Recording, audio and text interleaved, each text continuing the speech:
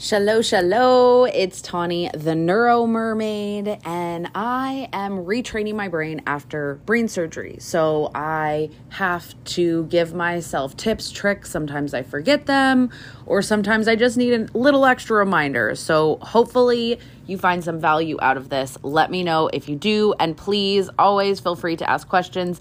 Tag me in your stories. And did you know what? Did you know that you could actually be on the podcast? So please message me if you want to share your story or if you want to share a tip.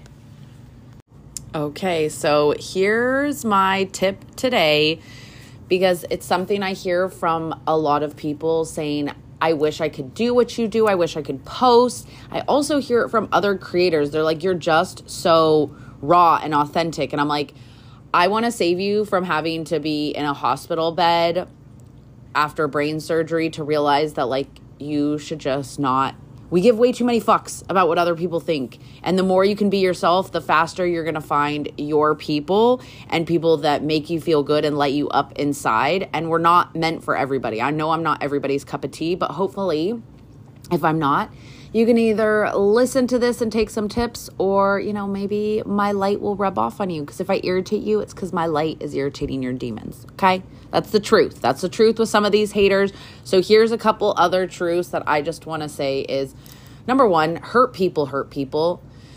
That person writing the mean comment clearly needs attention, bad or good. It's a cry for help. Okay? Second thing, a person who takes time and energy to put others down is not someone's opinion that matters to me. It isn't. I truly do not care what they have to say, because that's not my type of person. Number three, it's a keyboard warrior. In person, they would never say that. They would never come up to my face and say any of those things. And the fourth thing is, it's just online bullying. I can delete it or block it if it bothers me. I wish I could have done that in person. Like, I can promise you right now, I remember the kid in 5th grade who said that I looked like a chipmunk because my cheeks were fat and I had a gap in between my teeth. But you know what? I don't remember user 8 who said blah, blah, blah to me 2 years ago or 3 years ago or a week ago or whatever. You really do forget about that stuff. You remember the good things. So here are some tactical tips if you are putting yourself out there. Because yes, as much as I would like to say you are always just going to get love and light and funny stuff and good stuff and information, but you know what? You're not. Because that's the truth of the world. So, but you're not going to let one bad comment stop you from the hundreds of great ones. And even if it's not hundreds, even if it's just one fucking person that you help and you let them not feel alone or like they're crazy or like nobody understands them, it is 100% worth it. So, to protect your peace, if it really bothers you, like, listen, if you're going to make a controversial post or you're going to share something that you're nervous about, you know what I used to do? Like, the first time when I came out about my cannabis use, I would post it and then I would go on a walk, because I was like, I don't want to see the notifications. I don't want to see the comments. I don't care. I need to remind myself that that is the internet world. And what's funny is on that walk, you'll be like, oh my God, like this could go viral. And then everybody's going to know that I smoke weed and they're going to tell my parents and which my parents know. But like whatever your thing is, maybe, you know, or the first time I came out about being bisexual. I've come out about a lot of things that most people are like, you know what? You don't have to share that with the internet. And I know I don't, but I want to.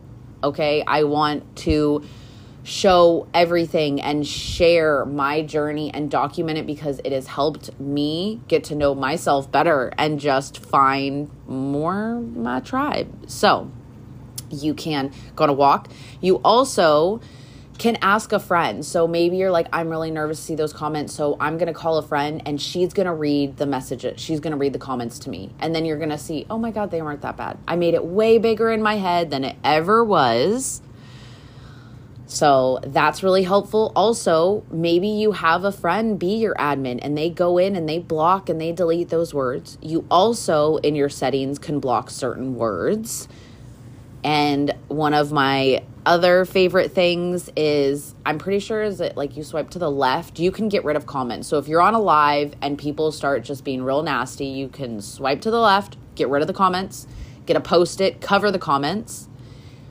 Or, you know what? you can just end the live. Like, nothing is permanent.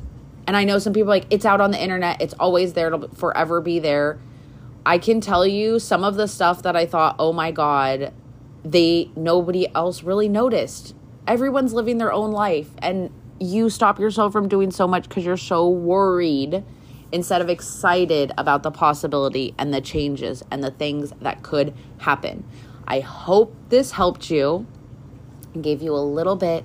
And I can just tell you, if you ask people, the biggest complaint that people say when they're on deathbed or when they're older is that I cared too much about what other people thought. I didn't do more things that I wanted to do. I have some regrets. And just being more themselves and being happy. So good luck. I hope this helps you. And I look forward. Tomorrow is going to be Women Supporting Women. So I do have a special guest. Every Wednesday, there will be a different guest. There's also going to be some other guests throughout the week. So stay tuned. More tips and tricks from Tawny, the Neuro Mermaid, and friends.